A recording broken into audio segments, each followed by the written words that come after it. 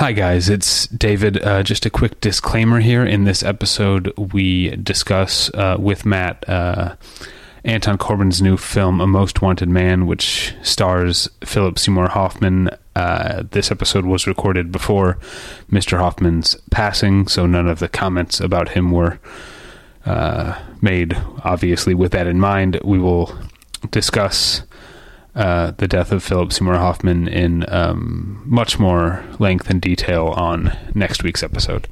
Thank you. Bye.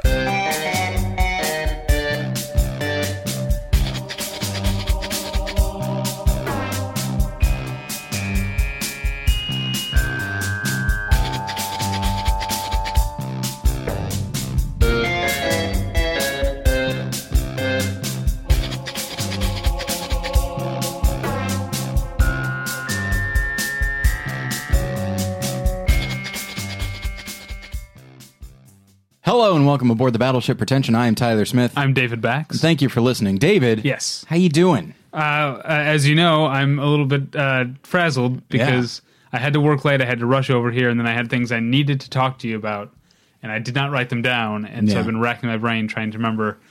Because here's the thing, is Tyler and I are essentially running we have a website and a podcast here that we run, but we only actually talk about it for like half an hour a week. Yeah. And then there's emails and stuff.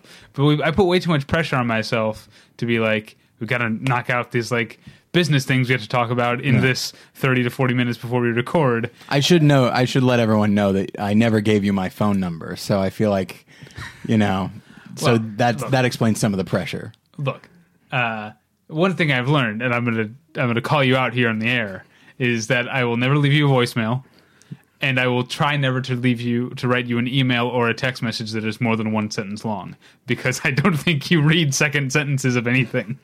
That's the impression that I've gotten. First off, you are spot on about that voicemail thing. Secondly, no, I've been trying to do a little bit better with emails and texts. I will read the entirety of the text. Okay. But yeah, so... While I'm remembering things I've forgotten, okay, the guy who gave us stuff that I want to thank is named Ben. And so I want to say thanks to Ben for the Christmas presents. I know it's almost... Well, by the time you're hearing this, it's February. Yeah. Do you pronounce that first R in February? I do. So do I. So I didn't used to when I was a kid, but then I thought that R is there, and no one... Yeah.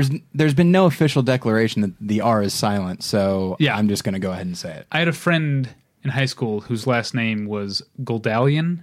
Guldalian. But everyone said, even them, they said Gedalian. They did not pronounce that first L.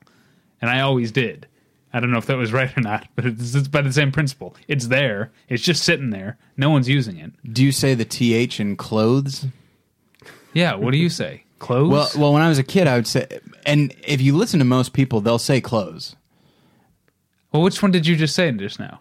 Oh, and that's the thing. Sorry. I have to force myself because I taught myself to say clothes, like to just have a slight th in there. But most people I know say clothes. Just CLOSE. Yeah.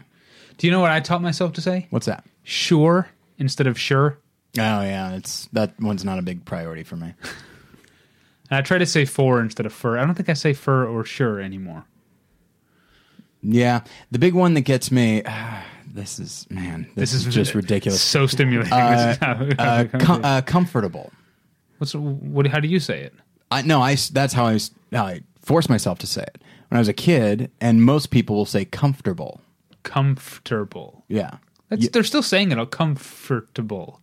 No, see, they're moving the T to earlier in the word. Like people who comfortable. You ever heard people say furniture? That one I have not heard, no. I don't know if that's... Maybe that's a St. Louis thing. Maybe it's a St. Louis thing. Or also, I'm sure you've heard frustrated. No. You never heard anyone say frustrated? No. It's very, you know what it is. Adorable? No, frustrating. Does it make you very uncomfortable? No.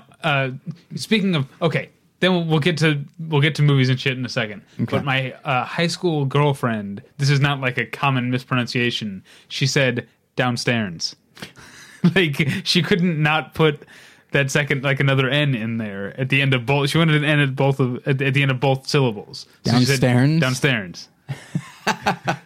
That's adorable. I was in a okay. So this is I was part of a play. I was directing a play at my church back in Missouri, and there was a line where a character has to use the term "smart mouth." Have I told this story before? You've told this story. It's I probably don't know been if a you told it while on the podcast. You told it to me enough times that I have trouble remembering. Oh, so smart mouth is the term. Like, don't smart mouth me, like that kind of thing. He always said smout marth, smout marth, smart mouth. He said it so often. Admittedly, it's not a phrase you hear every day, but he said it so often that if ever I think about it, I need to stop and think what it is. And by the way, even after thinking, I'll probably get it wrong. Yeah, smart marth. Smout marth. Yeah. Oh my gosh. Speaking of, now my ex-girlfriend that you knew also had a thing where if a word ended in ng but wasn't like, not an ing, that's a different thing, but a word like wrong or tongue, she like couldn't pronounce the g. Wrong was ron, tongue was ton. Yeah, I've heard a fair amount. Like we're talking, or we're walking. Sorry, we're walking and talking. Yeah. Joaquin Phoenix, for example. Yeah. Yeah, that I've heard, people, and it gets me. When there's... this is another one that always sticks out to me, like the word singer. Some people say singer. You know? Really? Yeah. Man, oh man. I don't remember any of this. Now, if it's someone's name, singer, like, that might just be how it's pronounced. Like Mark Singer of Beastmaster? I don't know who that is. Oh. An actor who was in a movie called The Beastmaster. I was thinking of Matt Singer from Film Spotting Streaming Video Unit. Was he in Beastmaster? Yeah. All right. Okay. Yeah, he was. All right. All right. I thought I recognized him. Yeah. Let's bring our guest in. Yeah. This is I get for some reason we didn't do this last year. Am I right? Yeah, I think I went for a shorter time last year and didn't write as much stuff. But yeah, you did write a Sundance recap for the website last year. But we didn't do an episode, which we did 2 years ago. So let's all vow. Let's all slice open our palms and done that we do this every year after our let's see, our video producer, our contributor, and our dedicated Sundance correspondent, Matt Warren. Hello, everyone. After he comes back from Sundance every year, this is what we're going to do. Fresh off the plane, shaking snow from my shoulders, waltzing into the studio. How cold was it? It was actually pretty warm out there this year. I remember, I think 2 years ago was the biggest snow year. That was the year I remember doing a 360 in my dad's truck, driving home on the freeway. That's terrifying. Yeah, I was because I've flipped a car out there in Utah before in the snow, and it wasn't fun. And at the beginning, when the truck started to spin around, I was like, "Oh man, it's happening again. This is what it feels like 2 seconds before you are upside down in an automobile." But things turned out a little bit better that time. But I almost got into a car accident the other day. Entirely my fault. I was making a left turn out of a gas station parking lot, and I don't know where this woman came from. I just wasn't looking, but she was just coming straight, like, you know, I was making the left turn across 2 lanes of traffic. She was coming toward me in the closer 2 lanes of traffic, and I just pulled out, and I was like, oh, fuck. Like, how did I not see this? I put on the brake. There's nothing I could do. Yeah. I put on the brakes, and then she slams on the brakes to the point where, like, it was like a movie, or like in Batman when he makes the, like, Batmobile come to him and it stops like inches from him. It came, and I was like, it was in slow motion, essentially. I'm looking at an angle of this woman through her windshield, like closer at an angle you're not supposed to see a car when it's moving unless it's like there's a camera mounted on it. And she's just like looking at me wide-eyed and slamming on the brakes, and I'm like resigned to my fate. And then it like took me a second to realize she didn't hit me. Like, she stopped so close to my car that I couldn't, like, looking down through my passenger or through my driver's side window, I couldn't see the front of her car. It was right there in front of me. And then you panicked and flipped her off. No, I rolled down the window. Like, I like, gingerly sort of scooched into where I should be, like, traffic-wise, and rolled down the window. And I said, I'm so sorry. And she was like, nope, you're good. And I was like, no, I'm so sorry. She was like, you're solid, man. Like, she was so unfazed by it that I ended up just laughing about it the rest of the day. But it was a stupid thing that I did. It's weird. I didn't see it coming. Isn't it weird to think that, like, your life could be changed, if not over, right? Because you just happen to not do a thing. Right, yeah. Something that one thing I missed.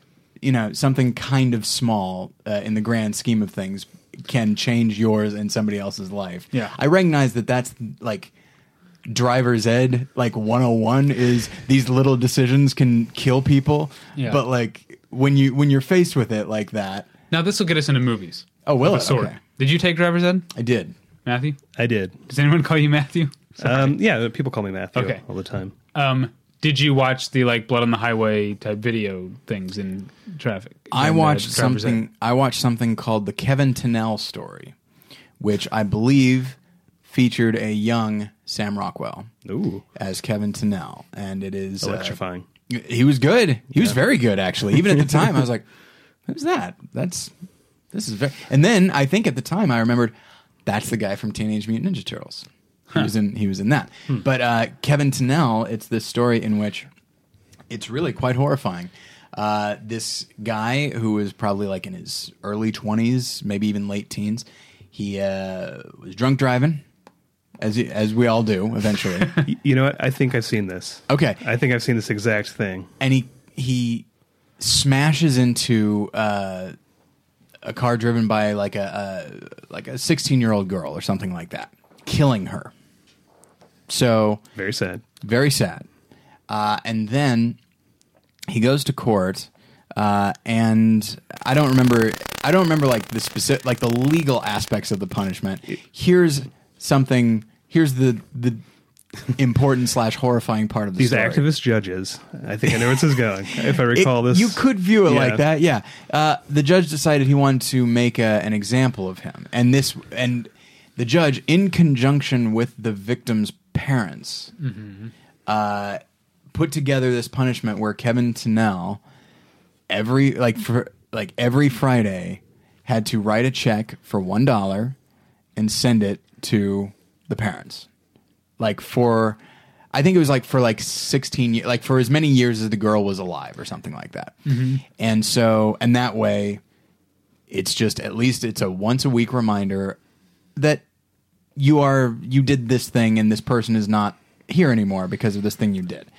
So he did that, and then the big like Act 3 thing is as he flips out and just writes every check out that he needs to do for the rest of his life, and some mad like paper flowing like flying through the air fury and raining down on him. And they're like, no, you can't do it that way. Can't do it like that. And he tried to send them like one check for the entire amount.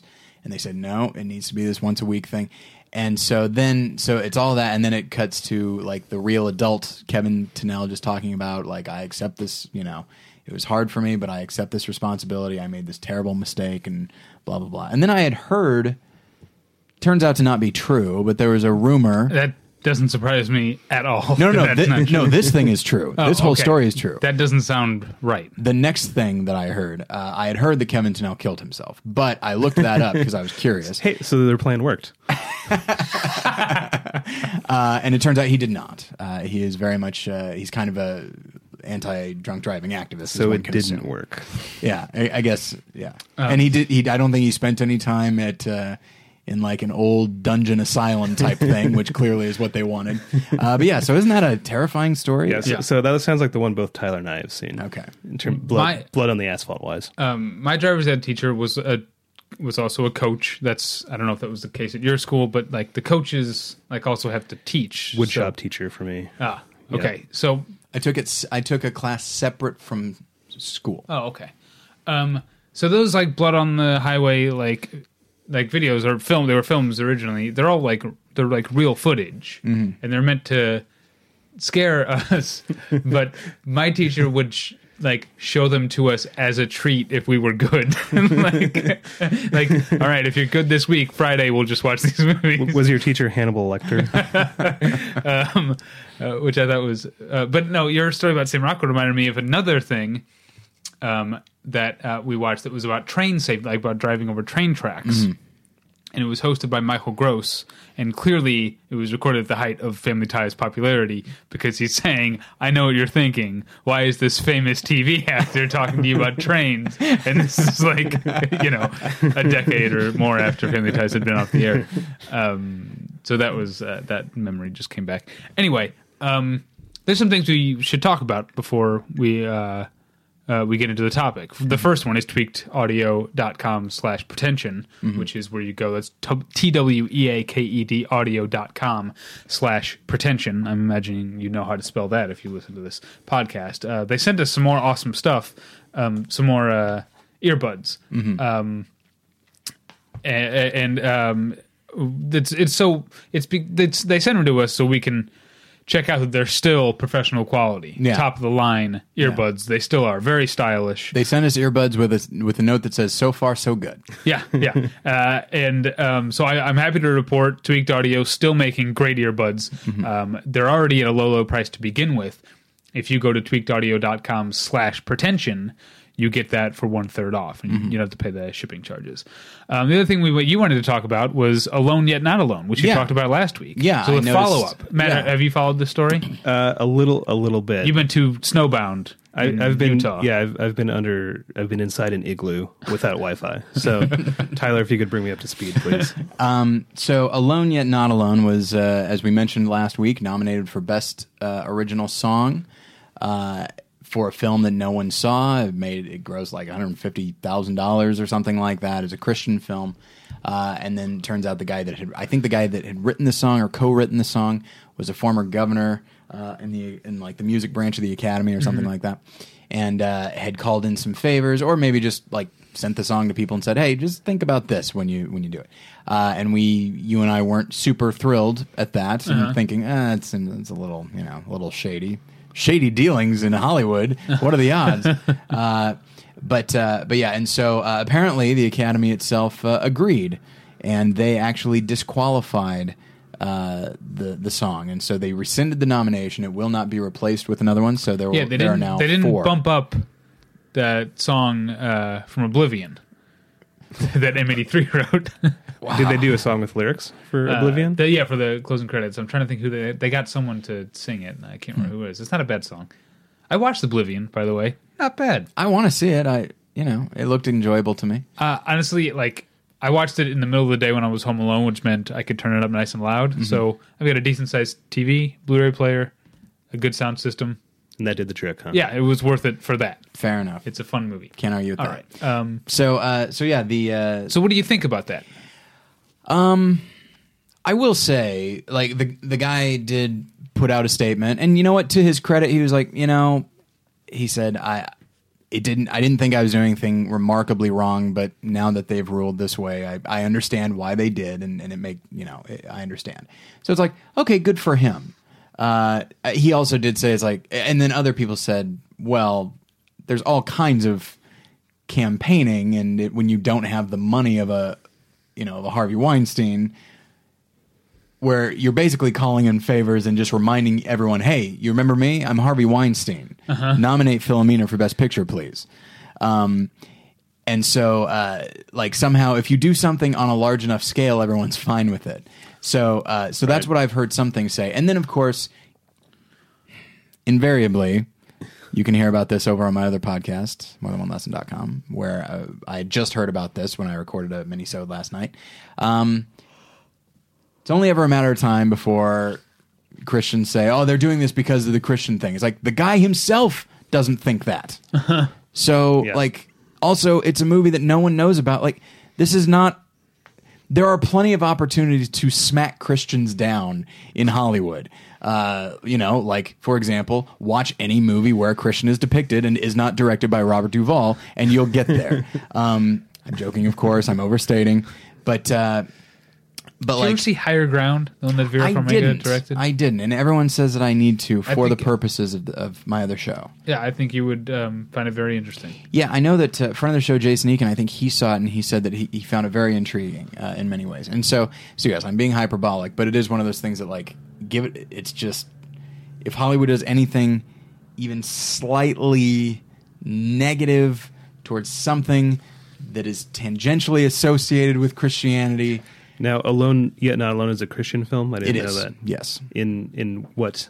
If you had to compare it to one other Christian film, what would it be? Well, I would venture to say it's a lot like one of the dozens, if not hundreds, of Christian films I didn't see. I don't see them all, Matt. I didn't see Alone Yet Not Alone. Okay. In fact, by and large, I would say, though, yes, I am a Christian and a movie fan, although maybe because that second one, I'm less likely to see this. But aside from that, like, the odds, no matter who you're talking to, the odds are very much against that person having seen Alone Yet Not Alone. So, is it? I know you haven't seen it, but is it like there's pretty much only one Christian movie that I've seen. It's called Time Changers. Time Changer. Time Changer. Yeah. Is Alone Yet Not Alone like Time Changer? I don't think so. I think it's more along the lines of a Fireproof or Okay. a Courageous. It Now- might also be a documentary. I don't know. Now, people who might not know somehow what Time Changer is, it's about what? A Christian guy from the, like, what year is it supposed to be at the beginning? Like turn of the century, I think. Like Okay. 1890s. 1890s. That's what it is. Okay, he said so- into the 1990s. A Downton Abbey era Christian dude. Right. He's sent forward somehow. Why is it? Like they know that people have lost touch with Jesus in the future or something? Here's what it is. Because I remember that Paul Rodriguez is in it. He sure is, yes. And Gavin MacLeod from Love Boat. Oh. If it was somebody that was relevant 20 years ago, they will be. They have a flourishing career in Christian film now. Give it time. Michael Gross will show up. Big television star Michael Gross. No, it's Time Changer. What it is, it's this idea that this college professor, he is writing he is a Christian. I think he works for a Christian university, and he's writing a book talking about how you can be a good person, or you can teach the principles of Jesus without ever attributing it to Jesus, and everything will be exactly the same. Everything will be fine. Basically saying that it doesn't matter. Like, wisdom is wisdom regardless of who says it. And so it's like, and Was this a TED Talk? it was like an early TED Talk, yes. Okay. And so, so that's the central thing. So then someone says, how does he go to the future? I don't know. Some Gavin MacLeod made a time machine and says, "Oh, you should see the results of you writing this book, and people stop attributing good things to Jesus." And it's like, have people stopped attributing good things to Jesus? And so he goes to the future, and I think the Onion AV Club said it best, where he says he went from a G-rated past to a PG-rated future, and was horrified by what he saw. He also, like, the main thing I remember about it is that he couldn't wrap his head around the fact that he was in the future and things were different. Yeah. So anytime someone would mention a thing that they didn't have in the 1890s, he'd be like, what? Remote control? Yeah. What is that? Jet lag? What is that? And just, And like, nothing about it's like, in theory, it never he should, sunk into him. Yeah. If any of us went to the future or the past or another country in the present, we'd be like, all right, be cool. Yeah, all right. The problem's with me. Act like you've been there before. Yeah.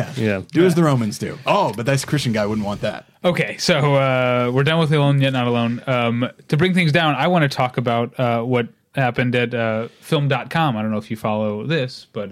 yeah, I saw this on Twitter today. Yeah. I did not see it. David Ehrlich, a guy that I have, I guess, met at Comic-Con, but who I'm a fan of as a writer and as a former senior editor of film.com, is, I guess, as of yesterday, no longer the editor of film.com. He wrote a post about it that was funny. I'm glad he's taking it in good humor. But I wanted to sort of, I know it might be too little too late because we didn't really talk about film.com very much, but I wanted to give David props for his tenure over there and what film.com was under his I guess Leadership? Stewardship? Yeah, stewardship is actually the word I was Yes. looking for, under his stewardship. Which it was basically the kind of film site that I like. You know, I mean, they covered, you know, independent film and foreign film and classic film more so than the sort of genre films that I think tend to get either major releases or genre films tend to get a lot more hits, I think. Yes. And there are a few sites that do it very well, and there are But also a very sites. fun site too. It was an entertaining site to read. Yeah, and that's very much the sorts of writers they would bring in, like Joe Reed and And real funny guys. It's like very that. much in David's personality to because he was also in the. What are you talking about? For a moment, I thought you had just referred to yourself in the third person. Jesus Christ. I was like, what the hell just happened? I'm sorry. Yeah, because I listened. He had a podcast called Operation Kino, and now he has a new one that I haven't listened to, but I'm sure it's just as good. But David's voice is very sort of like, as much as he is into the sort of what could be the snobbier side of things, he has a very fun way of presenting it, and can be very funny about it. And that's very much what the site was. A lot of lists and stuff like you would see on every other site, except for that these were lists about silent films, and it was a really cool site, and I was really sad to hear that it will probably become less cool now. Did he say if he was let go or he's stepping down? It seemed like he was let go. Yeah, I think. I mean, he used the word "fired" in the post that he wrote on that was on IndieWire. Okay. So, well, that's unfortunate. yeah. So I wanted to. I guess I'm not sure that. Pour one out. I'm not sure if we had done this a week ago. Maybe the people at Viacom. If I talked about a week ago about Film.com, maybe Viacom. You could have moved mountains. Yeah. What's that? You could have moved mountains. Yeah. So it's too little, too late. But I wanted to sort of recognize the passing of a good era at Film.com, and it will become the 10th thing it's been since it's existed now. Anyway, I just wanted to mention that. All right. So let's get into it, shall we? Indeed. Let's talk about Sundance. Let's do it. This is you said on the post you wrote, Matt, on the part one, but you can find all three of Matt's I guess journals, diary entries. Yeah, I didn't know. I didn't know you just called them part 1, part 2, part 3, which I thought was a good way to do it because they're not really journals because they're not grouped by day or whatever. Yeah, because originally when you submitted it as day one, but I didn't want that to be misleading because your day one wasn't the first day of the festival. What I did this year and what I did last year was I went to the back half of the festival, and for people who don't know how Sundance works, it basically goes from a Thursday to all the way through the following Sunday. So it's over a week and a half long, but the part that is really the shit show with all the filmmakers and journalists and press people and big sponsor tents and parties and stuff, that basically is all wrapped up pretty much by, I would say, the Monday following the opening weekend. So it's actually surprisingly a little bit of a ghost town from Tuesday through the final Sunday, and that's been the time I've been out there the last couple years, mostly because I've been to Sundance a bunch before. That's what I was going to ask. This is your 17th or something. Yeah, as I never get tired of telling people, I grew up in Park City. I'm a native Parkite, a townie, yeah, a Park City townie. And so I grew up there, and the Eccles, which is the big auditorium there, is actually my high school's auditorium. So it's the place where I've seen my brother and sister graduate. It was sunny when I graduated, so we did it on the football field. But so as far back as high school, I would skip class, sneak in through a back door, go up to the balcony, and catch Sundance stuff. Was sort of the beginning of how I got into film in general, and in independent film in particular. So I've been going there sort of casually until I got to college, and then I got even more into movies when I became a film student, and from that point on, and this was about 10 years ago, that's when the kind of real serious attending and going to the screenings happened for me, where I was sort of like paying attention to both the narratives that were happening of the different and following the buzz and listening to what people had to say. That's when that really began. So I've been going out there for a long time. Do you find that going in the sort of second half that you have a clearer idea of what you want to see because you've heard. You have a clear idea of what you want to see, but what you get to see is really dependent on what tickets are still available. And they didn't even used to sell tickets online until like relatively late in the internet game. And so now when you go on there, everything pretty much sells out immediately, and the entire site crashes. Like the second tickets go on sale. So it's my second year getting tickets online, and it last year I was panicked because I was like, oh my god, what's happening to the site? I'm getting this like 404 error message. And this year I'm like, they'll clean it up in like about 40 minutes. And sure enough, like 40 minutes later, you go on there are tickets available, but you can you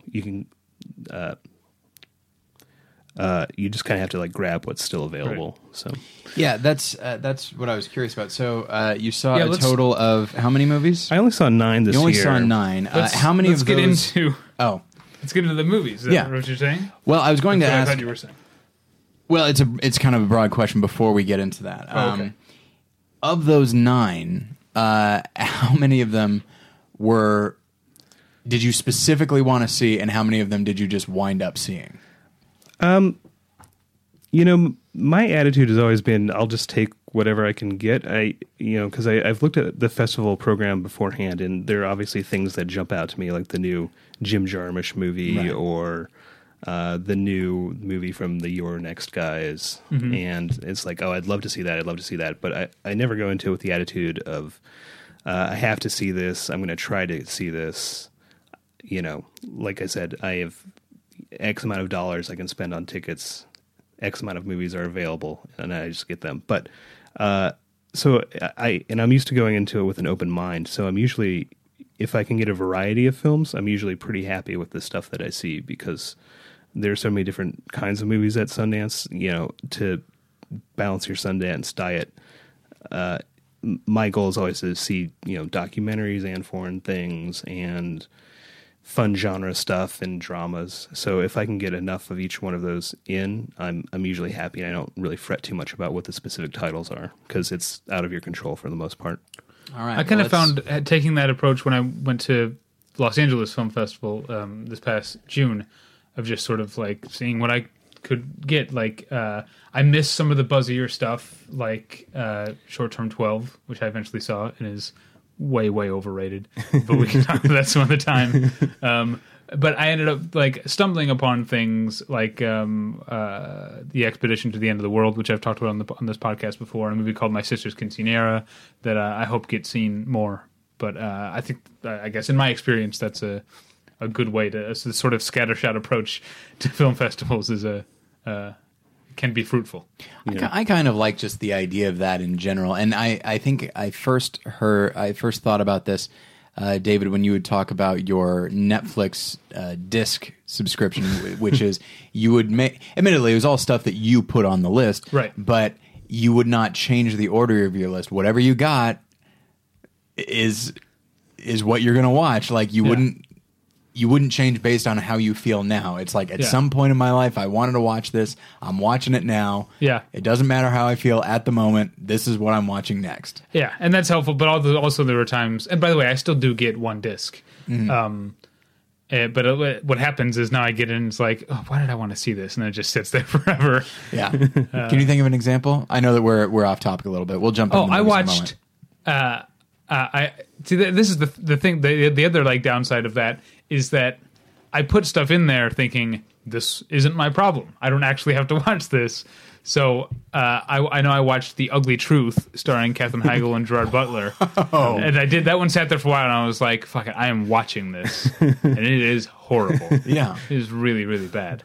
But now I wouldn't do that anymore because we do press screenings. So now I like see shitty movies all the time. I don't have to like force myself to watch. I just saw that awkward moment. I just happened to see your review of that. Oh man. I ran into our friend Aaron Newworth after the screening from the Out Now podcast and from whysoblu.com. And I think like I must have looked like I just like seen a Vietnam. ghost. or like an execution. Like, okay. I think I like he gave me a look. I was like, oh, that was something. That was a really, really bad movie. You were like, I just rewatched Predator. You're like Bill Duke after seeing The Predator for the first time. Well, do you know what I always think Firing of? into the theater with a minigun. In situations like that, the thing I always think of, but I don't really make the reference because so few people know it, but there's a Stephen King short story called The Jaunt. I don't know if anyone knows. Yeah, where he's trapped in the inner space limbo, forever. Yeah, basically, it's in the future, and they've... Man, I've seen The Jaunt. I've seen your Blood on the Asphalt movie. I'm nailing it. Yeah, it's the future where they've developed this sort of interstellar travel that can happen almost instantaneous, where they just put people through a portal and then they come out the other side, and there's colonies on Mars and stuff in this future or whatever. So you hear while this family is essentially in it's like an airport, they're waiting to go. The dad is telling the story of how this thing was invented and how it came about, and they discovered the thing, and then they tried to sort of putting animals through it first, and they would come through but immediately die, and they eventually tried basically offered this guy who was on death row or something. They were like, hey, why don't you we'll let you go free if you'll go through this thing and see what happens. And he went through and he came out aged 1,000 years and then died immediately. Yeah. And the son in this family, so basically the way they found a way around this is if you're unconscious, then you don't age. So everyone takes this gas and it knocks them completely out right before, and then they just go through and they wake up on the other side and it's fine. But the son is a naturally curious sort. He's a young person, and he decides to hold his breath when they put the gas over him. And so he goes through the family, and then you pick up the family on the other side, freaking out, because the flight attendants, whatever they would be called, the people who work the place know what happened, and they're like, oh my God, what happened? And so this kid comes out, again, aged thousands of years, and he says, longer than you think, Dad, and then he dies. And it has stuck with me my entire life. It's a super haunting story. If you read it, you won't ever forget it. Yes. And that idea of the Skeleton Key collection or something. I don't know. In Night Shift? Is it in Night Shift? That could be it. Yeah. It's in the Night Shift or Skeleton Crew. One of the good ones. Yeah. It's not in Nightmares and Dreamscapes, and there were probably short stories after Nightmares and Dreamscapes, but Nightmares and Dreamscapes was the last collection I read, but this was an older one than that. It's interesting because... this movie fucked you up that bad. Whenever I see a really shitty movie, I always want to say, I'm like that kid at the end of the John. That's a deep cut of life, that one. Yeah. That's interesting, the idea of I know that I recognize the Jaunt was not at Sundance this year, but yeah, that reminds me the idea of safe transport if you're asleep. Yeah. It's like The Langoliers, also written by Stephen King. Oh, right, yeah. Which I think is interesting. So okay, let's get to the movies. Moving on. Okay, the first one you saw was called Appropriate Behavior, and it was directed by Desiree Akhavan. I believe it's pronounced. Okay, I was about to ask. So Appropriate Behavior was this pretty good little movie that played in the Next category, which for those of you who don't know, Next is sort of this new competition category Sundance instituted to sort of get back to its maverick indie film roots. How many years has Next been? I think it's been going since 2010, maybe 2009, maybe 2010. But so this is, cheap digital photography, small budgets, unknowns behind the camera and in front of the camera. And what it's really good for is sort of showcasing new talent. And, Sundance is nothing but, if not a whore for the hot new name in the filmmaking world. So you could sort of tell that this movie is sort of being positioned as sort of the launching pad or calling card for this woman, Desiree Akhavan, who has done some web series stuff, and she's based in Brooklyn. I think she's in her late 20s, but her background is she's Iranian American, I think second generation, and bisexual, and so this is sort of just a slice of life. I'm guessing it's probably sort of autobiographical of. And she stars in it. And she stars in it. Yeah, she's the writer and director and the star of it. And it just basically, follows her sort of recovery from a breakup with her girlfriend, trying to figure her shit out, get a job, get her life together. I called it Frances Shaw on Twitter, which even I thought was racist. But the movie's actual Twitter feed picked that up and said it was like the best description of their film yet. So that kind of gives you an idea of basically what it covers. And obviously Girls on HBO covers a lot of the kind of same area. So it was a pretty good movie. I definitely wouldn't call it great, but it's solid, like 3-star kind of showcase for this woman's talents. Now, did you track sort of which of these movies got distribution, or if we're going to be able to see any of these anytime soon? No, I don't pay attention to that stuff at all. That's completely fine with me. I wouldn't either. I feel like this one did. And Scott Adsit is in it, if I'm reading this correctly. Yeah, he has a lot of the time these smaller next movies will have, you can tell, like a slightly bigger name that someone's roommate met in improv class and they can get for like an afternoon. So he's in a few different scenes spread out through the movie, but you can almost tell just by watching it that they probably shot them all out in one day. But he's good in it. All the acting is pretty good, really good performances across the board, and it's an enjoyable movie. I wouldn't say it's totally original, especially based on a lot of the stuff that's in the zeitgeist right now. Broad City, I think, is on Comedy Central. Right. Similar territory, but go ahead. I'm just saying, but her sort of specific background is different than the other stuff that's out there. Mm-hmm. I also noticed that because you brought us Sundance booklets, programs, I guess. Programs. I noticed that it's only 82 minutes, which is something that I've noticed from going to a couple of festivals, is that like these younger directors are generally not the ones making the 2-hour and 40-minute opuses. Like film festival movies are, on the whole, shorter than the movies that get all the awards at the end of the year. Do you have a theory as to why younger, less proven filmmakers don't spend quite as much time? I think a lot of it might be budgetary. You think so? Okay. But they're just not as, like, they haven't been told they're great. There we go. Their entire lives. Yes, Yeah.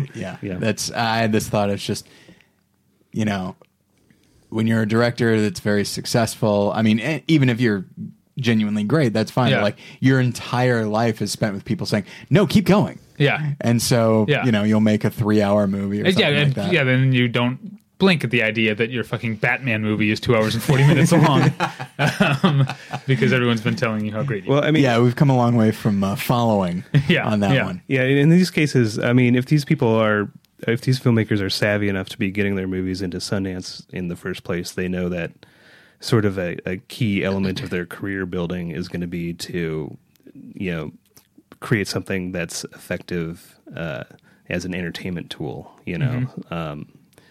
instead of forcing people to slog through something a little longer and a little headier. So a lot of these first time out sort of films are sort of more geared towards being purely entertaining, at least in my experience.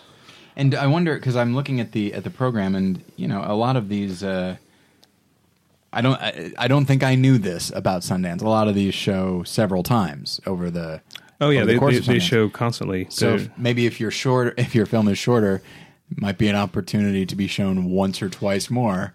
I don't know. Right.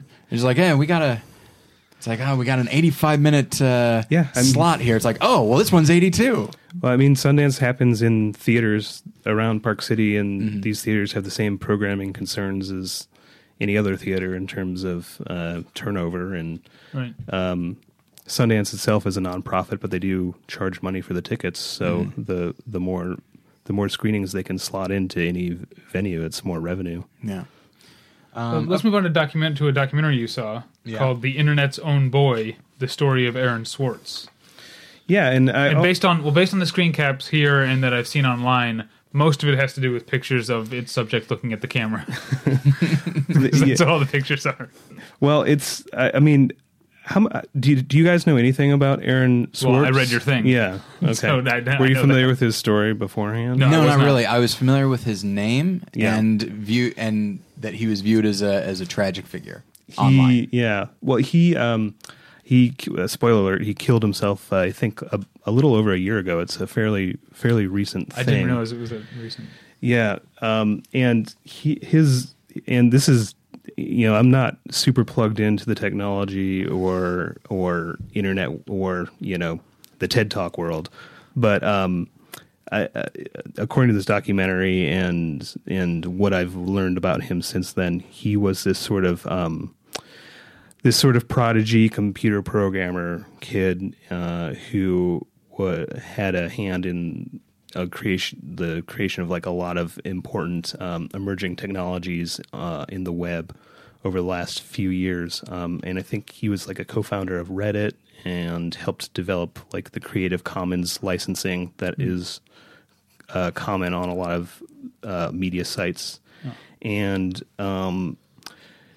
was basically on track to be an entrepreneur in the tech sphere or in the kind of social network, Mark Zuckerberg kind of way, but shifted his focus and he got involved in sort of activist politics and social justice issues. And a thing he, and it was, on track for a career in the White House, as a staffer, if nothing else. But that's sort of the direction he was heading. But his a big thing he became concerned with was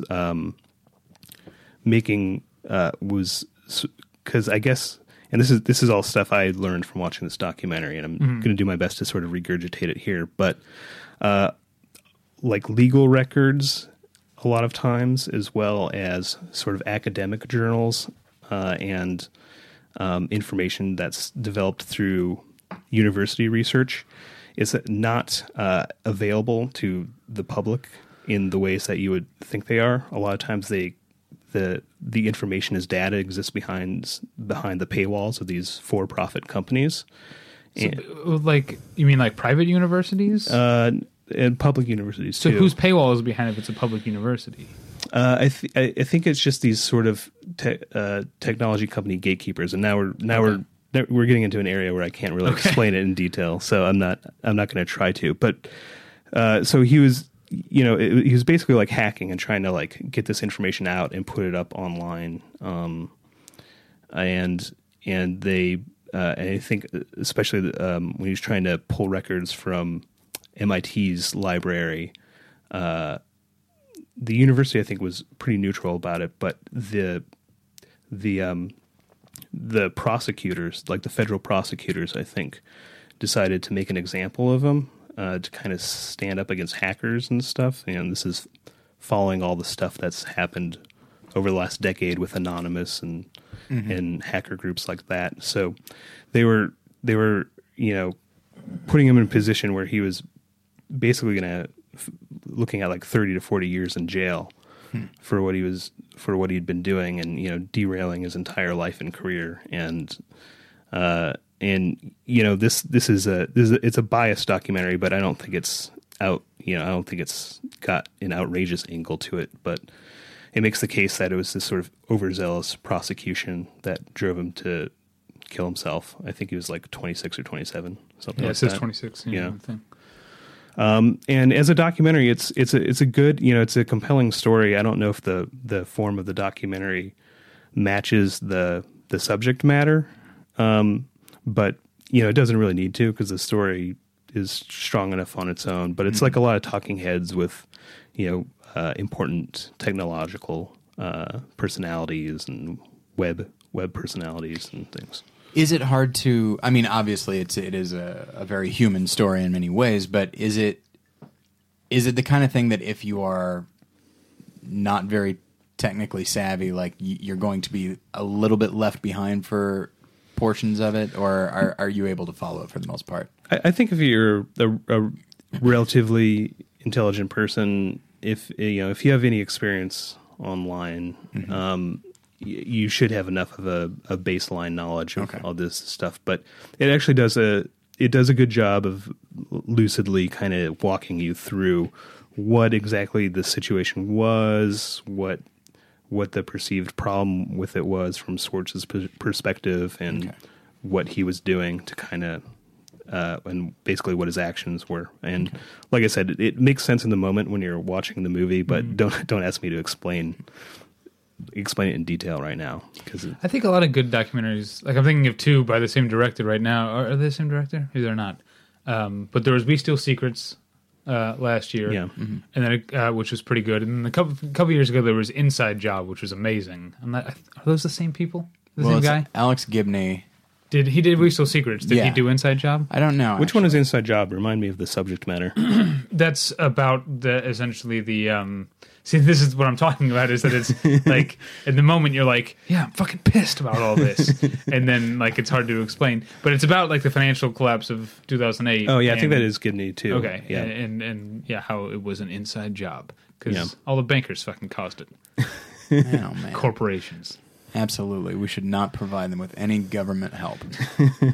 Let's move on to... but that's a good documentary. It seems like the kind of thing that'll turn up on Netflix at some point. So I was going to ask, then. Like David just mentioned, like talking about, Inside Job and I know that I felt this way about movies like Capturing the Freedmans and Enron, Smartest Guys in the Room and stuff like that. Did you find yourself emotionally invested not merely in, who Aaron Swartz was, but also just angry at what happened? Like, is it just kind of a straightforward telling of the events, or does it understand like it doesn't try to make you feel angry, but does it understand like, yeah, this is a bad thing what happened? Yeah, I would say the goal of the film is very much to like get you pissed off about this.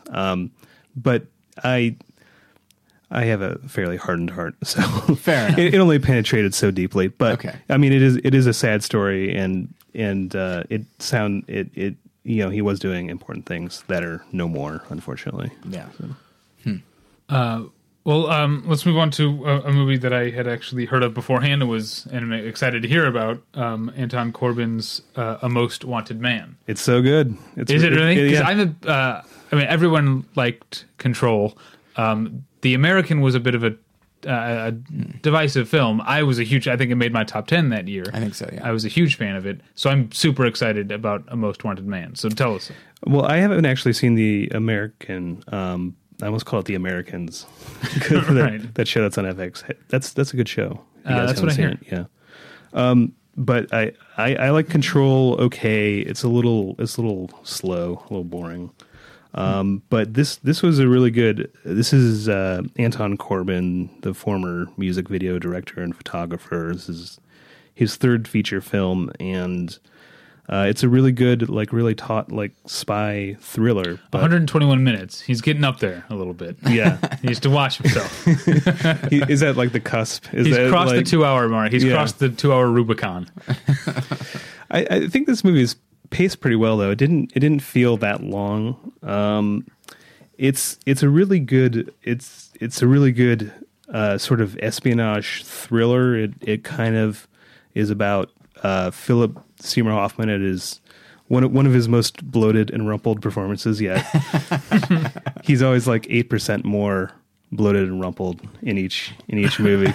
Right. But although I will say it uses one of my least favorite cinematic conventions, which is like the movie that takes place in a foreign country and all the characters are foreign, but they just speak English with the accent of the country. Right. Yeah. So it is guilty of that. But Philip Seymour Hoffman plays this sort of like mid-level, I guess, counterterrorism agent in I think it's Hamburg is the city they're in.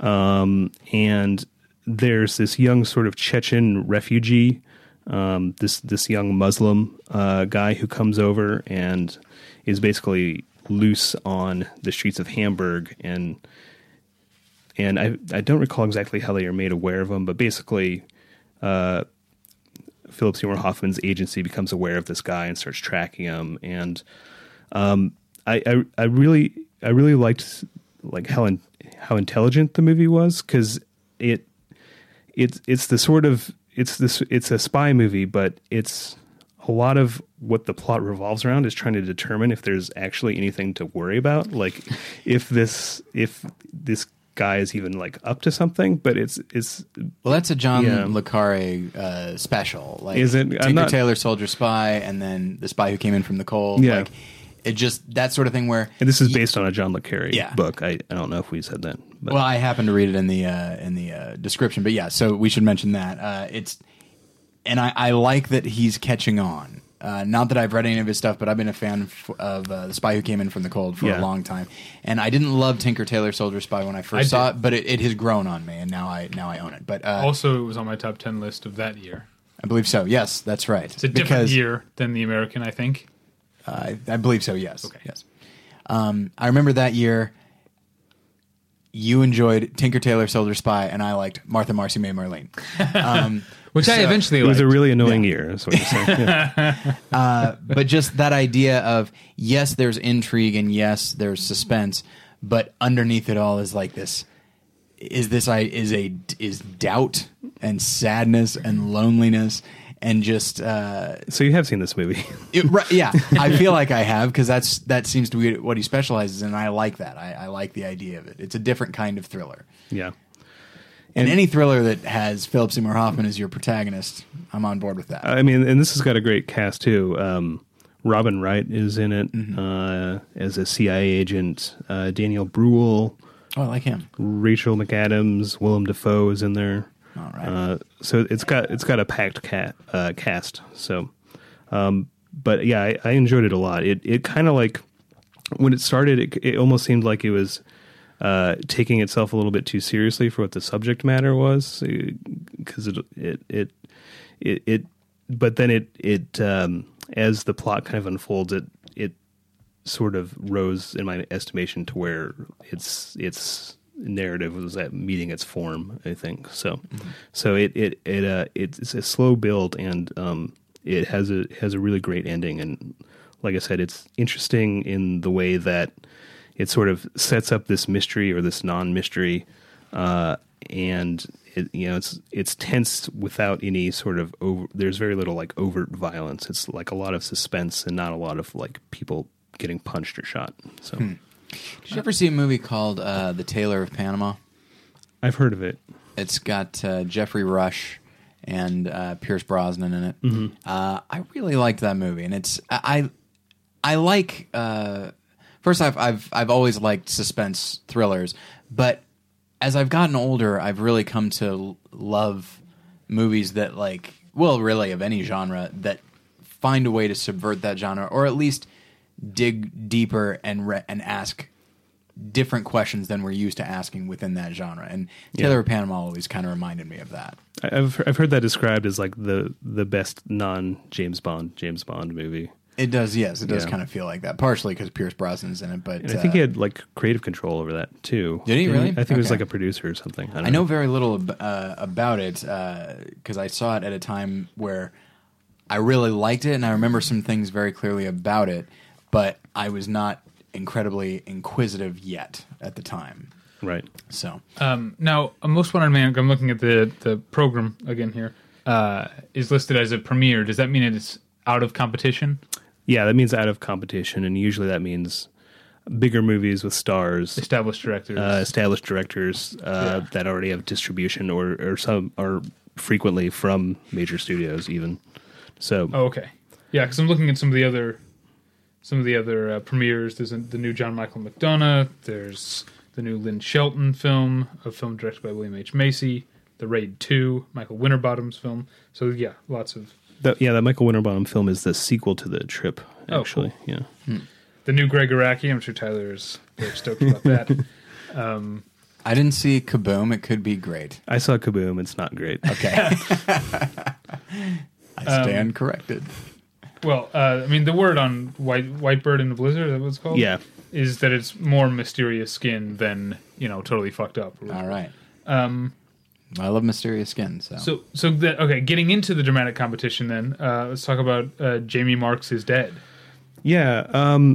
this was, it was a really good year for Sundance overall, and I liked pretty much everything I saw. But if I had to rank things, this would maybe be close to the bottom of the stuff that I saw this year. It's I think it's guilty of what I just said. A Most Wanted Man achieved, which is the tone is too heavy for what the actual material is supporting, and it's a ghost story about this bullied high school kid who's murdered, and then his ghost starts appearing to his, not really his friend, but like a kid who was kinder to him than most of the other kids at the school, and then they sort of it sort of becomes like me and my ghost best friend sort of a movie for a little bit, and then it gets a little lumpy at the end. And I think the biggest problem with it is it didn't really define its supernatural mythology that well. Like what not everything is just to be spelled out, but it didn't really seem like the filmmakers even had an idea of like what they were trying to do with their depiction of the afterlife and like this sort of like ghost community. The writer and director is Carter Smith. What has he done before? He was at Sundance with a short film called Bug Crush a few years ago, but his big credit is he directed that movie The Ruins. Like it was a Paramount horror movie that came out about that was not very 6 years ago. Yeah, and that book is really good. Yeah, based on a book by the guy who wrote A Simple Plan. Yeah, Scott Smith. Yeah. So he has major studio credentials. Now, did you ask about Carter Smith because you thought that you might be related to him? Yeah, that's how we think. When you say we, you mean the Smith clan, the worldwide Smith clan? Yeah. Yeah, we all have little, we wink at each other. We can tell. When we walk down the street, like, there goes a Smith. It's common, funny. nondescript. I can always tell a Smith when I see one. Well, it's funny. Like, I'm from Utah, and it's true that most of the Smiths there are descended from Joseph Smith, the Mormon leader. So in that case, at least, those guys are all related. But Jamie Marks is Dead. Okay, not great. It's a good looking movie. I feel one of the things that I didn't love about it was I felt like it borrowed a lot of its look from other movies that I like more. Like The Ruins. I never saw The Ruins. That's frequently vetoed by my wife when we're looking for things to watch on Netflix. But when they find it takes, I don't know if it takes place in the Pacific Northwest, but it takes place in an environment like that. And when they find this kind of pale body on the riverbanks, it's impossible not to think of like Laura Palmer in Twin Peaks or even like River's Edge. Yeah. David, have you ever seen River's Edge? I never have. Oh, it's so good. It's really great. That's what I hear. Do you enjoy crazy ass Crispin Glover? Which is to say Crispin Glover? Yeah, that's my favorite. I frequently cite Crispin Glover's performance in that as my favorite screen performance ever in the history of movies. So. He is pretty great. Yeah. I mean, it's crazy as hell, of course. Yeah. But that's the thing. It's like, okay, crazy as hell, but is it the craziest Crispin Glover performance I've ever seen? No, that would be Willard. Yeah. I never saw that one either. It's crazy. Yeah. He's got a small but memorable part in Wild at Heart. In the flashback, that's a very good one. One of the few good parts of that movie. He's in. We profiled Elmore Leonard, and he was in the film adaptation, the not good film adaptation of Freaky Deaky, and he is batshit crazy in it, as one would assume. He's also in Charlie's Angels. That's right. And he does a little dance, right? Does he do a little dance? Or is that someone else? No, Sam Rockwell does. Sam Rockwell does a dance. Yes. His thing in Charlie's Angels is that he smokes, and they do a thing like he takes a drag of a cigarette and then exhales through his nose as he quickly turns and walks away, so the smoke pours over both his shoulders as he's walking away. It's a pretty cool little little moment. Jinx. Okay, I wanted, before we get to the next one, because the next one is a non-U.S. film. It's a world cinema. Yeah. And I wanted to ask you, because Sundance's reputation definitely has more to do with American independent film. What is the world cinema presence like there? Well, there's a world cinema branch or arm of all of the categories except for, I think, premiere and next. So there's a world dramatic category and there's a world documentary category. And people like these. I think especially. I think the world cinema documentaries are a little more ghettoized, it seems to me, than the fiction films. It seems like people see the films that play in the world dramatic category with kind of as much enthusiasm as they do the American ones. But I'm surprised to hear that, because I was wondering if because I wasn't commenting on the attendees. I was wondering more if world films get submitted to Sundance in the same way that the American ones do because of Sundance's reputation as a U.S. Independent film, breeding ground. Yeah, I'm not sure what the process is. I know that Sundance does a lot of filmmaker outreach, and I wouldn't be surprised if they had a department kind of devoted to. In fact, I know this for a fact because another one of the movies I saw was a world documentary thing, and the woman from the programming committee who selected it kind of talked a little bit about their process. But it sounds like they're actually sending out delegates to foreign countries and then dealing with those countries' governments to kind of if they have like a national film council or something to kind of like cull through product that's going on in their states that might make sense to be showcased at Sundance. A moment ago you mentioned World Cinema Documentary Competition. That's what we're dealing with at the moment, and that it's not remarkably well attended or well, everything's well attended because everything sells out. But I would say just in terms of it's not a priority. It's not a priority. Yeah. Do you think that's because? And this thing, I really don't know much about Sundance, so this is going to sound probably overly judgmental of something I have no right to judge. But do you think it is because Sundance is such a scene that you want to people want to the movies that become priority are the ones that people are going that people are going to be talking about, and no one's going to be talking about this foreign language documentary as opposed to the latest Jim Jarmusch. Not that a lot of people are going to be talking about that, but in certain circles, but comparatively, yeah. No, I think you're probably right.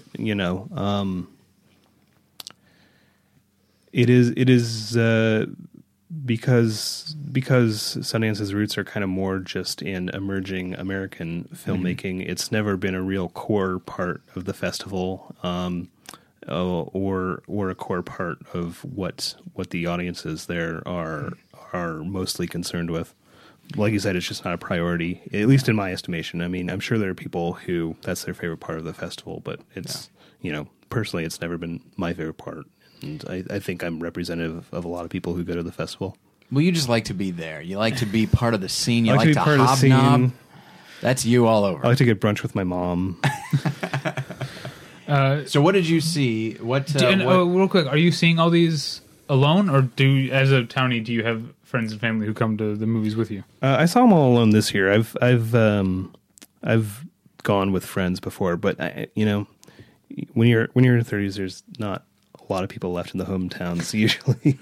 Oh, right. So there aren't a lot of people left there that I know super well.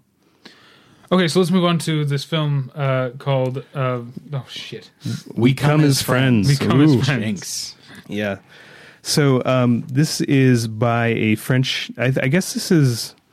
I guess this would technically be like a French submission, although it's all about Sudan in Africa. And the documentary, the director is a guy named Hubert Sauper, who apparently is a Academy Award nominated for something. I didn't look up what his previous credits were or what he was nominated for. Best animated film, Despicable Me 2. Oh yeah, Yeah. He invented the Minions. He took all that Minions money and made this documentary about how fucked Sudan is. One for them, one for us. That's his theory. He followed Soderbergh's career closely. This is a tough one to talk about because it's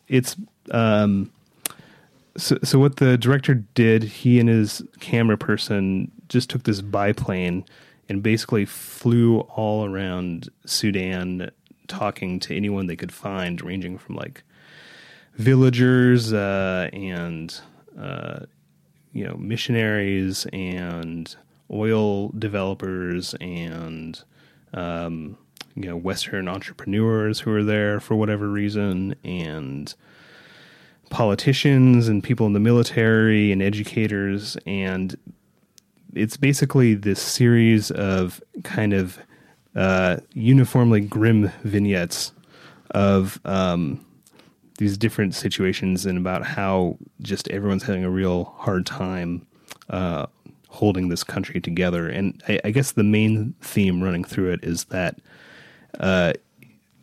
Sudan, and part of what the film goes into is the country of Sudan was divided between a north and a south state, and it kind of is, this documentary is kind of happening in the wake of that, and kind of loosely seeing what that impact is. But what really is the thing that Sauper is trying to take a look at is kind of the lingering effects of colonialism on the country. And like I said, it's not a joyride by any chance. Yeah. It's pretty grim subject matter. But what about the aesthetics of it? Is that equally?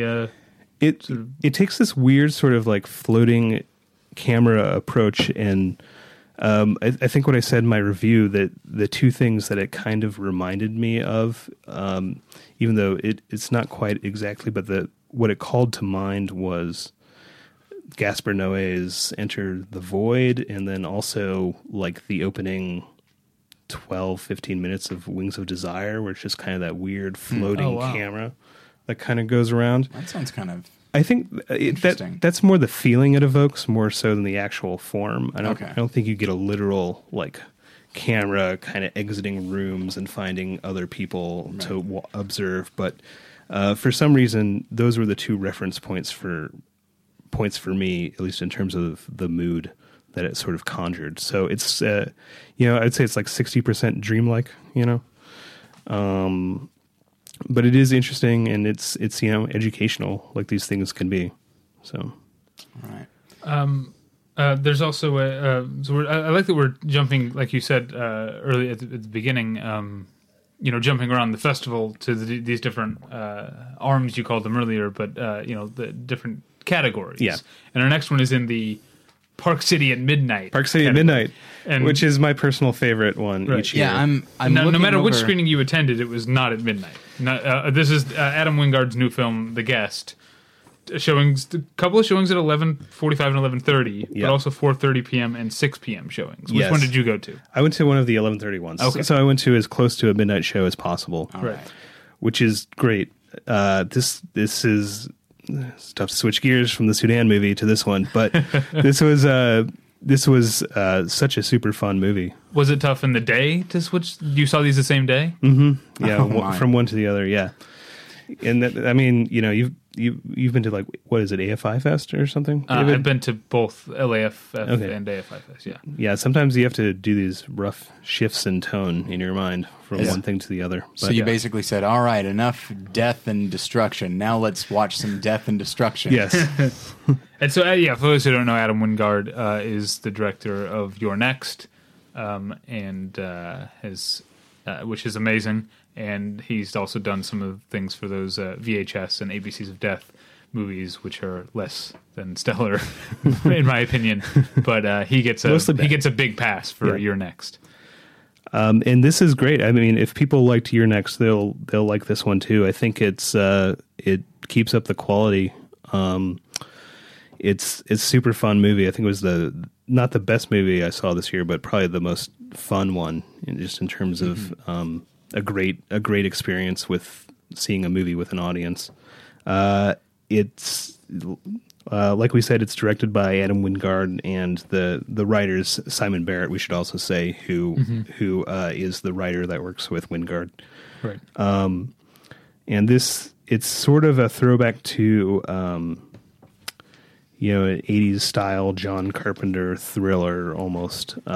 It's about this sort of discharged, possibly deranged army ranger who kind of shows up on the doorstep of one of his fallen comrades and sort of just worms his way into their lives, and almost becomes a big brother figure to the kid in the family, and possible romantic interest of the daughter, and helps the parents out. It's almost so he kind of like Uncle Bucks it in this family, and but you slowly realize that this guy is totally crazy, and then it kind of gets crazy. It evolves from there, but it gets violent, and it gets very, very just kind of fun in terms of just kind of B movie mayhem. And also stars Leland Orser and Lance Reddick, character actors. I'm a huge fan of both of them. And the ranger, the titular guest, is Dan Stevens from Downton Abbey. Okay, yes. Yeah, who is no longer on that show, and is like. Do you guys watch Downton Abbey? I don't, but my wife does, and so she.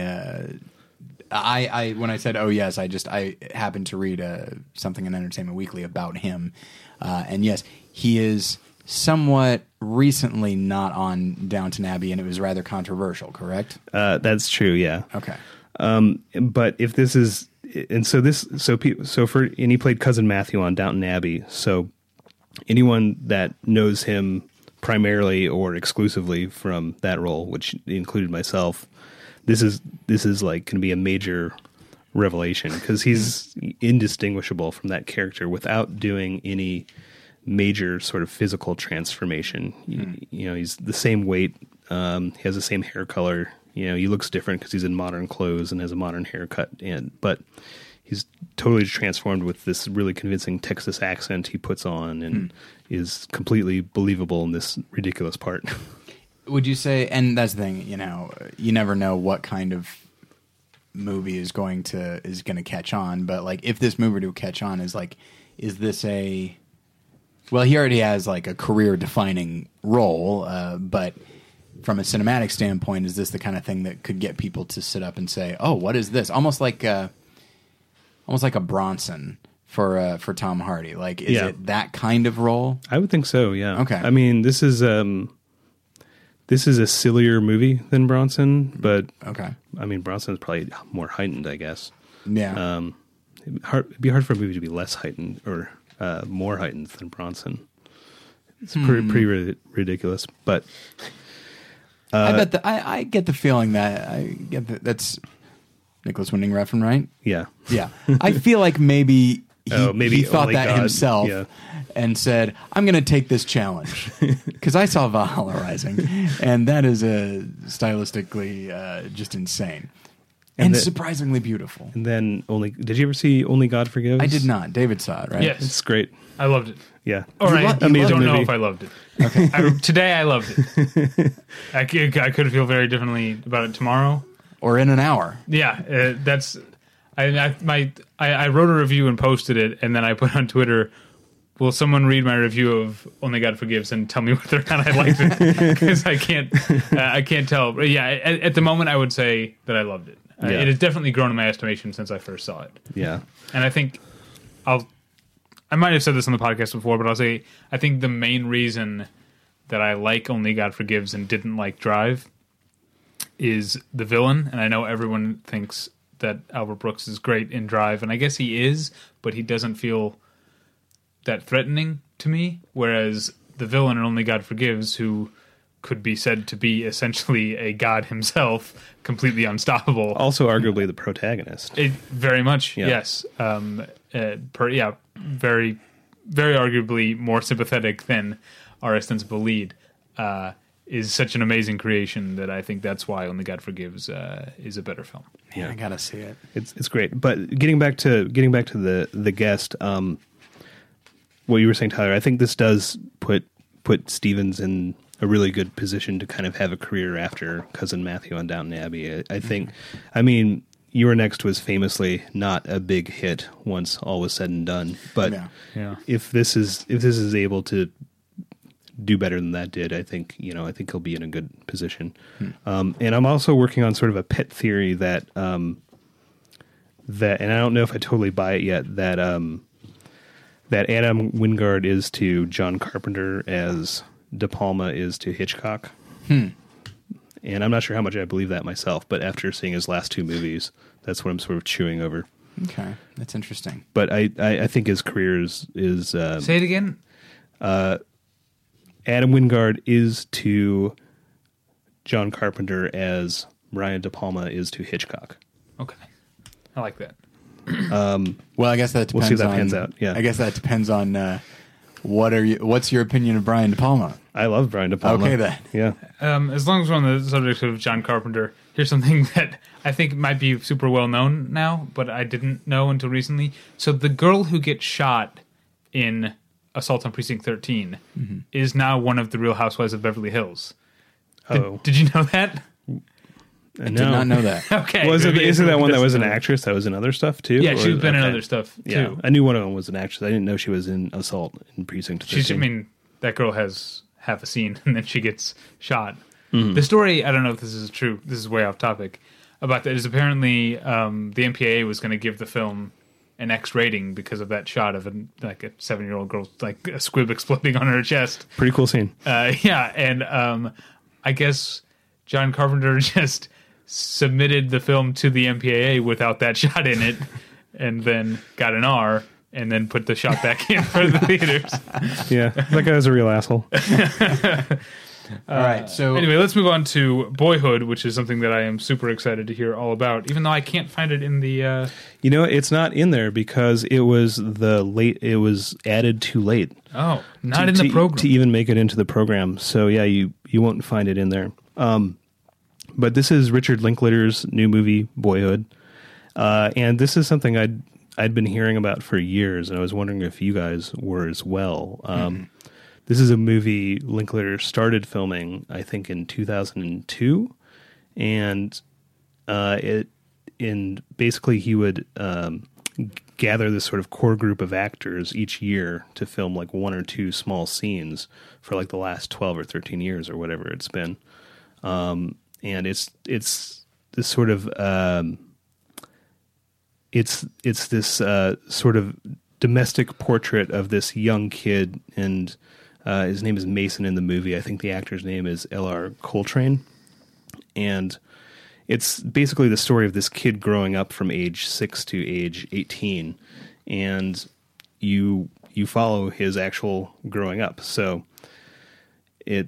it's remarkable the way that they did it. It's a little bit of a gimmick, but it's hard to even articulate how profound the effect of it is, to kind of see this young kid grow. And I guess you wouldn't call it like real time. It'd be like time lapse, I guess. But right. But to kind of see this little boy kind of like grow into an actual, like, not quite adult, but essentially a grown person, and sort of establish his own identity and sort of find himself in that time. And we've seen biopics and things before that have sort of traced a person's entire life, but it's hard to describe just the like cognitive difference between cutting to a scene that's later in a character's life and it's an older actor with like the same haircut or whatever, and actually seeing the person grow up and looking at the face of the guy in the final scene and sort of like remembering back to the boy you met, like the little kid you met like 2 hours ago. It's kind of like, and this may sound flip, it's like Harry Potter. I guess so, yeah. You get to that last movie and you realize you spent 10 years with these characters watching watching these kids grow up, and so like when like I recently rewatched 7.2, hasn't gotten any better.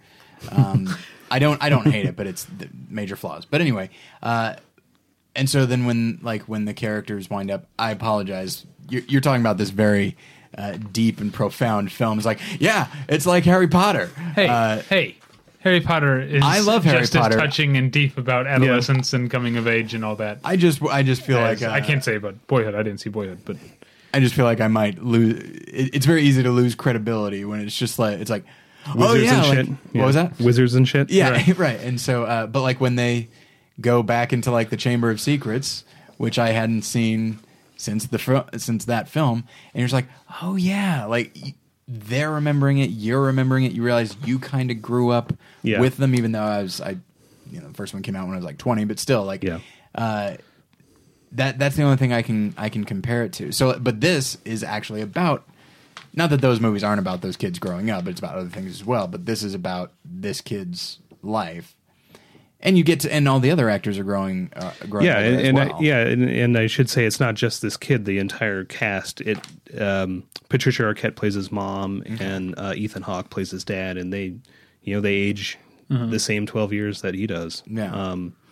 And if you take and just like in life, it happens gradually over the course of the movie, but if you take a snapshot of Ethan Hawke from the first scene that he's in, put it next to the next one, you can, it really makes you feel the weight of these years. And there's been stuff like this before. I mean, Linklater's own Before series does a similar thing. But there's sort of an odd effect of seeing it all sort of confined within this one movie, and who knows? Maybe he'll keep filming this guy. And that's what I was wondering. When you mentioned the Before series, like, has he already started the sequel? I mean, who knows? They may be working on like Manhood right now. Yeah. That'll be out in 12 years. I wouldn't be surprised. But it's. I mean, and the gimmick of this wouldn't mean anything if the movie itself wasn't like incredibly good.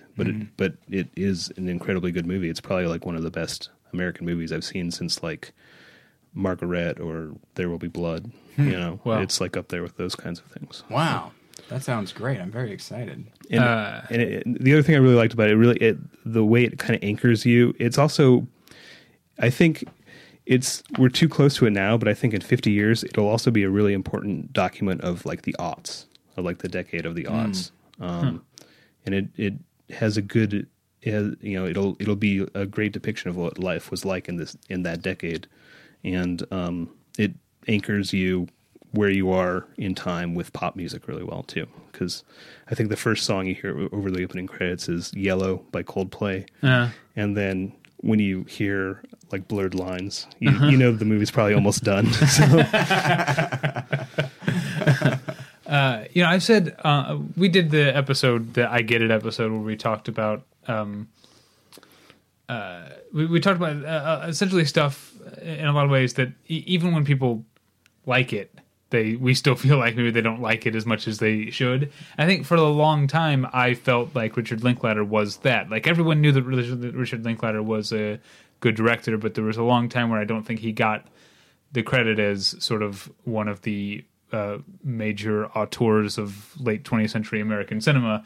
And I think basically, I mean, the reaction that I've heard from Boyhood, and of course the after the third film and the Before movies, I do think that he's really people are starting to not think of him as this sort of still like young guy, making these sort of fringe movies. Yeah, like sort of like in the class of like Robert Rodriguez or Tarantino. Kind of that era and aesthetic. Yeah.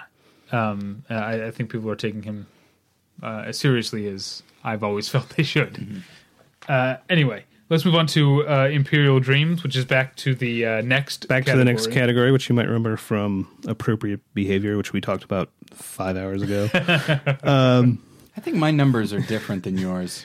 They are. My numbers aren't in the right order actually, but I went back to the posts that wrote because I noticed the numbers were in a different order. Sorry guys, that's okay. My bad. Now I look like some kind of moron for saying let's talk about My Prairie Home. Well, that'll be next. Yeah. Come on. Come on. We'll talk about My Prairie Home next. Okay. Now everyone knows we're going to talk about My Prairie Home. I'm assuming that people are sitting at their computers following along. Yeah. With their own programs. With their own programs. Well, and with the articles themselves. Which I also numbered incorrectly and mailed out to everyone, to every subscriber of the show. But no, it's feasible. You can do that. I have to get that list from you later. Do some direct marketing. But Imperial Dreams won the next category, so it won the category that appropriate behavior was competing in. And it's really good. I wouldn't say it's anything we haven't seen before. It's about this sort of young ex-con in Watts who is sort of sprung from jail, and he's a single father, and he's sort of semi-homeless. And he's just kind of it all kind of takes place around the Imperial Court's housing project in Watts.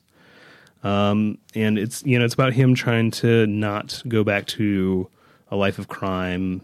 And he has his sort of like gang banger, like lifer uncle sort of pushing him to kind of help out with the stuff he's doing, like moving drugs up to Portland and things like that. And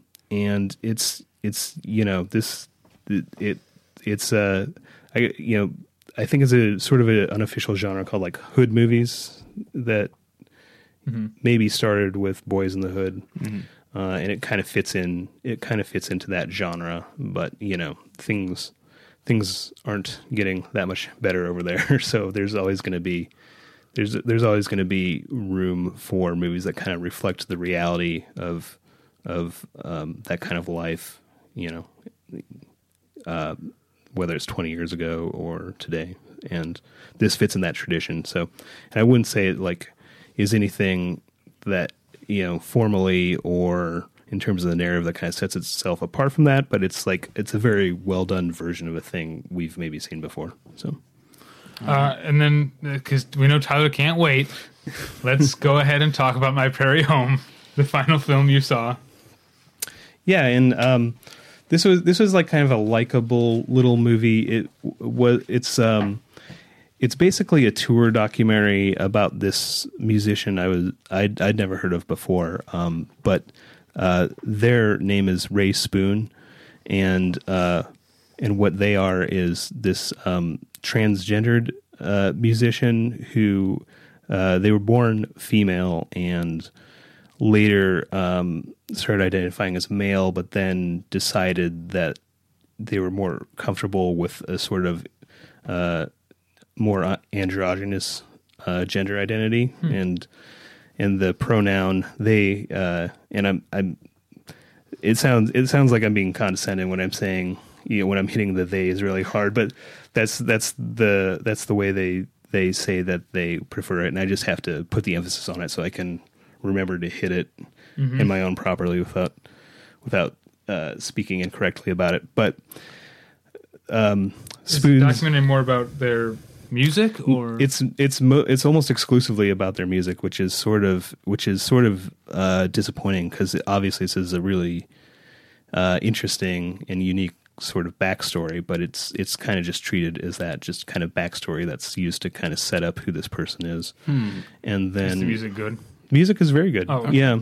It kind of reminds me of Tegan and Sarah, Oh, sure. like their earlier stuff, kind of like folky electro stuff. So I like that. It's so I was just like, it wasn't the movie, there's maybe a movie out there about Ray Spoon's background that's more interesting than this, yet to be made, but it's good. It's very slight. It's like 70 minutes, I think, 75 minutes. And a lot of that is just, live footage, these kind of like low budget music videos they threw in there, and just like a lot of driving around Canada on a Greyhound, looking out the window. But I do love stuff like that. Yeah.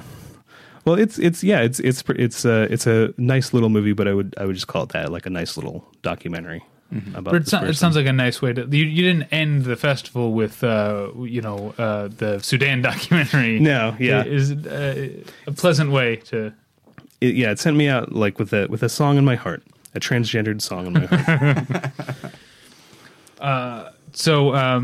Well, thanks for doing this. Yeah, my pleasure. I mean, both being on the show and going to Sundance on your own dime, which we're going to try and correct next year, I think.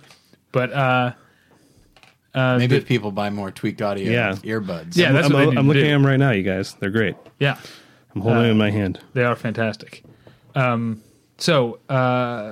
you can, at home, you can find us at battleshippretension.com. That's where you can find this podcast, the other podcasts in the BP fleet. You can find all our movie reviews, including my review of That Awkward Moment, and including all of Matt's write-ups about the films that you just heard about from Sundance, and from the past two Sundances, two Sundances as well. Yep. Those are all on battleshippretension.com. You can email me at david@battleshippretension.com or email Tyler at tyler@battleshippretension.com. And you can follow me on Twitter at @thepretension. Follow Tyler on Twitter at More Lessons. That's the official Twitter of his other podcast, More Than One Lesson, which you can find at morethanonelesson.com. We talked about earlier. Anything more to say? We are, let's see. Oh, that's right. We changed the day that we put up episodes, so I get confused sometimes. But yeah, the most recent episode is, in fact, a mini-sode. We are continuing our series on the best of pictures, and we talk about Michel Hazanavicius's The Artist. Oh, yeah. So, and I like that movie. you know what? I do too. And it's a film that It's not my favorite movie of the year, but no, it wasn't. But I was not part of the backlash. It's got a cute dog in it. Yeah. Yes, it does have a cute dog in it. I don't understand the backlash. Like, it's a movie that accomplishes everything it wants to do, and what it wants to do is pretty great and remarkably charming. And I feel like you the could do a backlash lot is just worse. People still taking the Oscars a little too seriously, and saying this didn't deserve to win Best Picture. Well, Yeah. so what? It's like it's not Crash, It's not a that's- shitty movie that won Best Picture. It's maybe not the best picture of the year, but I don't have any problem with it. Yeah, and Josh and I recorded 2 mini-sodes in one sitting. One was about The Artist, one was about The King's Speech. There was a notably different tone from one mini-sode to the next. I never saw The King's Speech. I like that movie. Okay, They're a good. It was in my top 10 that year, and then I saw another another big movie. I don't remember what it was, but it knocked out King's Speech. Unfortunately, we already recorded the episode, and so it's it's always in there.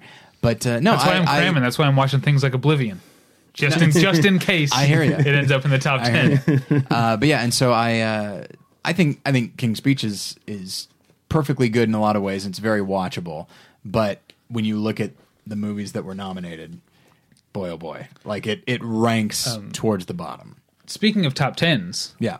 Oh yes, good call. those are going on right now in the lead up. This is what we do at battleshippretension.com. We do a top 10 every Friday leading up to the Oscars and leading up to the week before the Oscars, which is when Tyler and I do our personal top 10s on an episode of Battleship Pretension. Obviously, those are the most important top 10s. Obviously, yes. clearly. But so far, who's gone up? Scott? You got your Scott, Josh, Aaron, and then this week Rita put hers right. up. So. And a film that I previously maligned earlier in this episode. Yeah. Speaking of backlash, I'm a big part of the backlash on that one. Yeah. Ranks high for Rita. So varying opinions you can find at battleshippretension.com. If you think that I'm full of shit or an asshole or a douchebag or all those things that I probably am, don't let that discourage you. There are plenty of other opinions to be found at battleshippretension.com. And yours and mine are the most important ones, but you can... But there are also comment sections where you can tell me what an idiot I am, as long as you back it up. With paragraph after paragraph after paragraph of just being a jerk. Did someone say something bad about you? No, this was about you a long time ago. That guy. I forgot about that guy completely. I remember. Put him out of my mind. It bothers me. It's just... No, that's, you know what? That's what it's for. Haters gonna hate. Haters are gonna hate. That's true. Boom.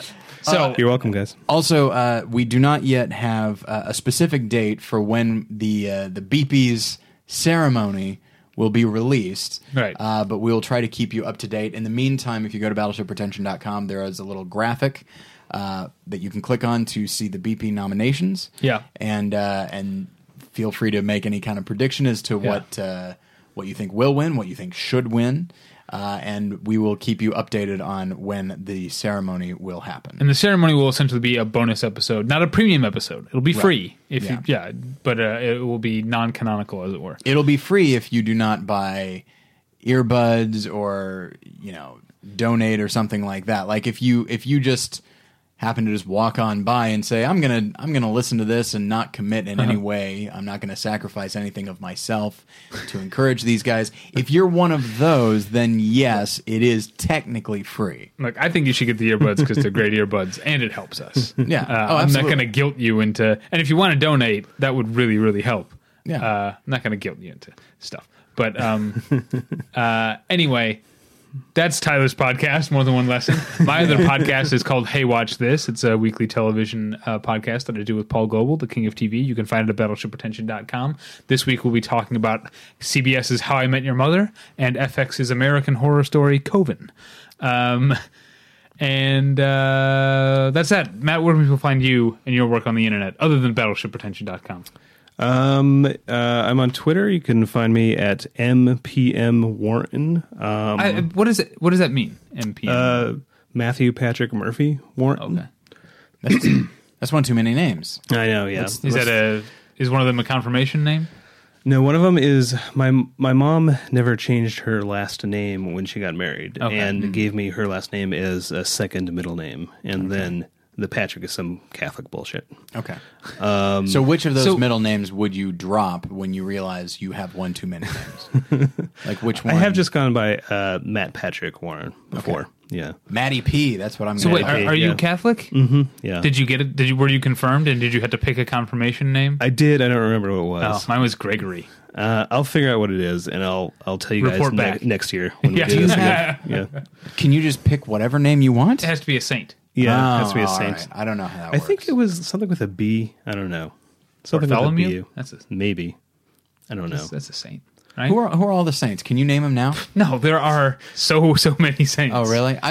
They're the most saints. What qualifies someone to be a saint?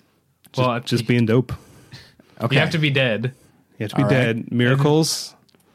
It's kind of like, you just mentioned the season finale of American Horror Story. You have to I haven't watched it yet. I haven't watched them. You have to perform a series of mystical rituals very similar to that. But no, there is. I'm not sure what qualifies. I guess you have to be nominated after you die, and then you have to be canonized. Being Catholic helps. Yeah, that's a big part of it. Being shot full of arrows. Like, is that St. Bartholomew? I think it's a couple of them. Being broken on the wheel. Yeah, broken on the wheel. St. Catherine. That'll help. That'll help your case. Having your head removed and mummified and displayed in a church in Siena, Italy. Is that Fatima? Saint Fatima? Could be. I think that's who that is. Wow. Fingers too. Mummified fingers as well. Boy, oh boy. It's a pretty sweet religion, Tyler. Does it have to be a martyr situation? Do you have to die in a martyr situation? Okay. You could be hit by a bus or whatever. Yeah, you could. I mean, there is talk of... there has been since she died, but talk of canonizing Mother Teresa. Yeah. I think she seems like a good candidate, right? There's all sorts of stuff about her. That, Saint Teresa rolls off the tongue. There's and there can be multiple saints with the same name, which is weird because there's like 3 Saint Catherines, and there's at least one Saint Teresa already, maybe 2, but there's a whole Mother Teresa backlash that I'm not going to get into on here, but if you read about her, there are some things that aren't quite as like she left an answering machine message that was like really anti-Semitic or something like that? No. Okay. No, she was a former member of the Academy and then wrote a song for a Christian film. All right, that's a good place to end it. Thank you for listening. Oh, can I mention one other thing? You just snuck it in there. Man, oh man. Yeah. I actually produce and direct a web show for Battleship's own Kyle Anderson called Awesomely Bad Movies, which you can find on YouTube, youtube.com/modprimate, MODPRIMATE. Or just search Awesomely Bad Movies. Or just search Awesomely Bad Movies. It's a fun show, and I like doing it with Kyle, and people should watch it. awesomely bad movies. And you were it's sort of his also you're the guy behind the guy on the 11 points countdown. I mean, you're really like the host, Sam, right? Yeah. He's a figurehead, really. You're pulling the strings, like you're the puppet master. Yeah, 11 here. Points Countdown too. YouTube.com/11 Points Countdown. It's a show I do with my friend Sam Greenspan. We haven't done one for a while, but I think we're going to get started back up again soon. Good. David and I have been on. We've been on twice. Yeah, it's an excuse for me to get up early and drink beer before I go to my actual job. I like that. It's a rare opportunity for me to wake up before noon and experience what everybody else in LA does, which is be in traffic and just hate life at the beginning of your day. Yep. So thanks for that. All right. So thank you for listening. We'll get you next time. Bye. Bye.